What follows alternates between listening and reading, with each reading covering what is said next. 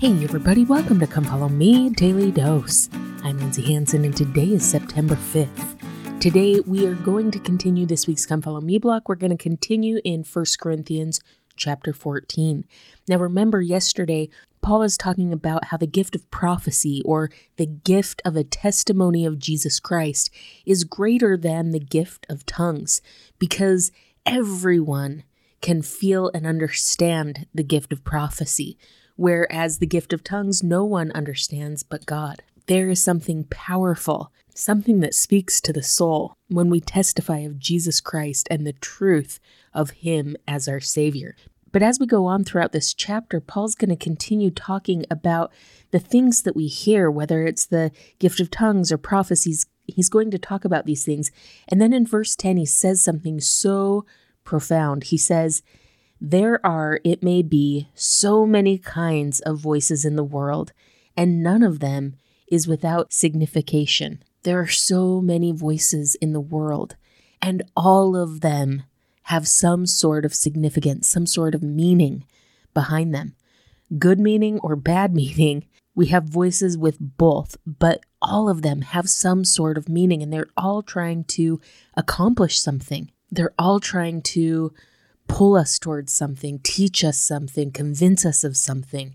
So my friends, it makes me ask the question, what kind of voice are you hearing? What kind of voice are your children hearing? What kind of voice are we tuning into? It's interesting, this last weekend, my husband and I watched the movie The Jesus Revolution, and I don't often recommend things, and so I won't recommend this one way or another because I'd hate to say, oh yeah, I thought it was so good, and then you guys be like, that was horrendous. How could you possibly recommend that? But there was a line in it that I absolutely loved.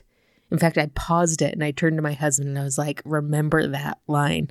It's the wife of the preacher, and they're watching the news and they're seeing all of these things going on. They're seeing the news talking about how awful the hippies are and how awful all these people are. And yet they've just come to this point where they've met a couple of hippies and they've learned that they're good and that these particular people were trying to follow Jesus. And so it was just interesting for them to see these different voices and different perspectives. But the line that I loved is that the wife looks to the preacher and she says, "The truth is always quiet. It's the lies that are loud." What a powerful truth that is. The truth is always quiet. It's the lies that are loud. And so when we go out into the world each day, when we send our kids out into the world each day, we are sending them out into a world with, as it says in verse 12, all kinds of different voices. And the scary thing is, the hard thing is that the lies tend to be so loud and the truth tends to speak so quietly. So how then do we figure out how to discern truth from lie? How do we teach our kids to discern the difference between the truths and the lies? If the lies are always going to be yelling and always going to be loud, how do we find truth in that volume of lies? In 1979, Elder Packer gave a talk called Prayers and Answers. And in that talk, he tells the following story. He says, "Many years ago, John Burroughs, a naturalist, one summer evening was walking through a crowded park. Above the sounds of city life, he heard the song of a bird. He stopped and listened. Those with him had not heard it. He looked around. No one else had noticed it. It bothered him that everyone should miss something so beautiful. He took a coin from his pocket and flipped it into the air. It struck the pavement with a ring no louder than the song of the bird. Everyone turned. That they could hear. It is difficult to separate from all the sounds of city traffic the song of a bird, but you can hear it. You can hear it plainly if you train yourself to listen for it." So my friends, in this world of many voices, all of which have meaning, all of which have significance, all of which is trying to pull us one way or another, in this world of many voices, it's our obligation to learn how to tune in to specific voices. It's our obligation to learn how to train ourselves to hear the quiet truth over the loud lies. In my rotation of FSY or EFY talks that I give, I have one talk called Learning to Recognize the Voice of the Spirit. And I always like to put a picture up kind of on my title page, something to either make the participants smile or laugh or think as they're sitting waiting for the lesson to start.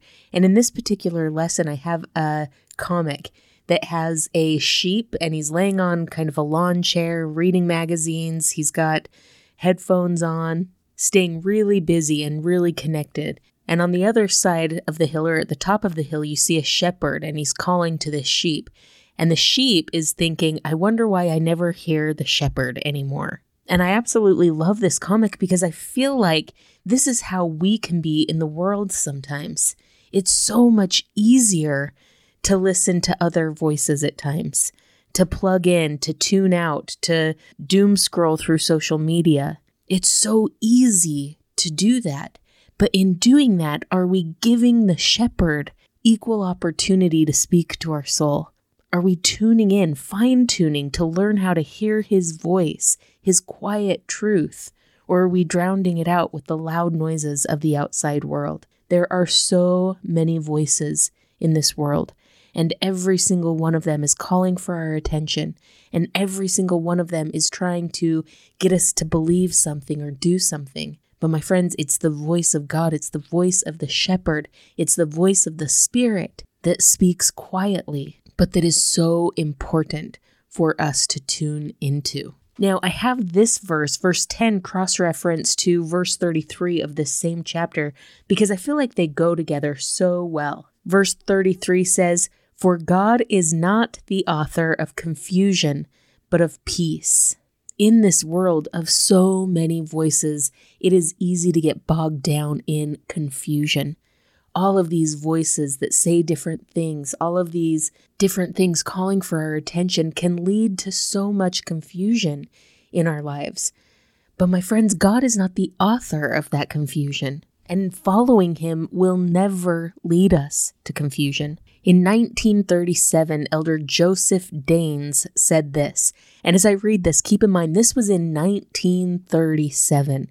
And if this was true in 1937, how much more is it true today? He said, "If we look around the world today, we will find that confusion is everywhere to be found. Misunderstanding, misinterpretation, doubt, and uncertainty are all ever present. The world is fraught with anxiety. Many of these conditions that exist today, as we know, have been brought by a result of confusion and misunderstanding. It is astonishing how men's ideas are warped, how small they become, and not being sensitive to the promptings of the Spirit of the Lord. They do not desire to have truth penetrate their souls. If truth could make its imprint upon the hearts of men as the Lord intended, what a marvelous and wonderful thing it would be. This church invites the world to come to it. It is the gospel of Jesus Christ. In fact, the Church of Jesus Christ and the gospel of Jesus are one and the same, inseparable and indivisible. I absolutely love that. In fact, later on, Paul is going to teach the Ephesians that there is one Lord, one faith, and one baptism. God is clear. He teaches truth, but we sometimes get confused by his truth as we look outside his truth for answers. My friends, we can have a clear path. We can experience clarity and joy and peace in this world as we fine-tune ourselves to hear the voice of the Spirit and learn truth from the source of all truth. It takes effort. It takes diligence. It takes sacrifice sometimes to tune out other things. But in the end, following the source of all truth is the only way to peace and clarity in this life. Thank you so much for listening today. If you're enjoying this podcast, make sure to follow us on social media, subscribe, like, comment, or share. This has been Come Follow Me, Daily Dose, and I'm Lindsay Hansen.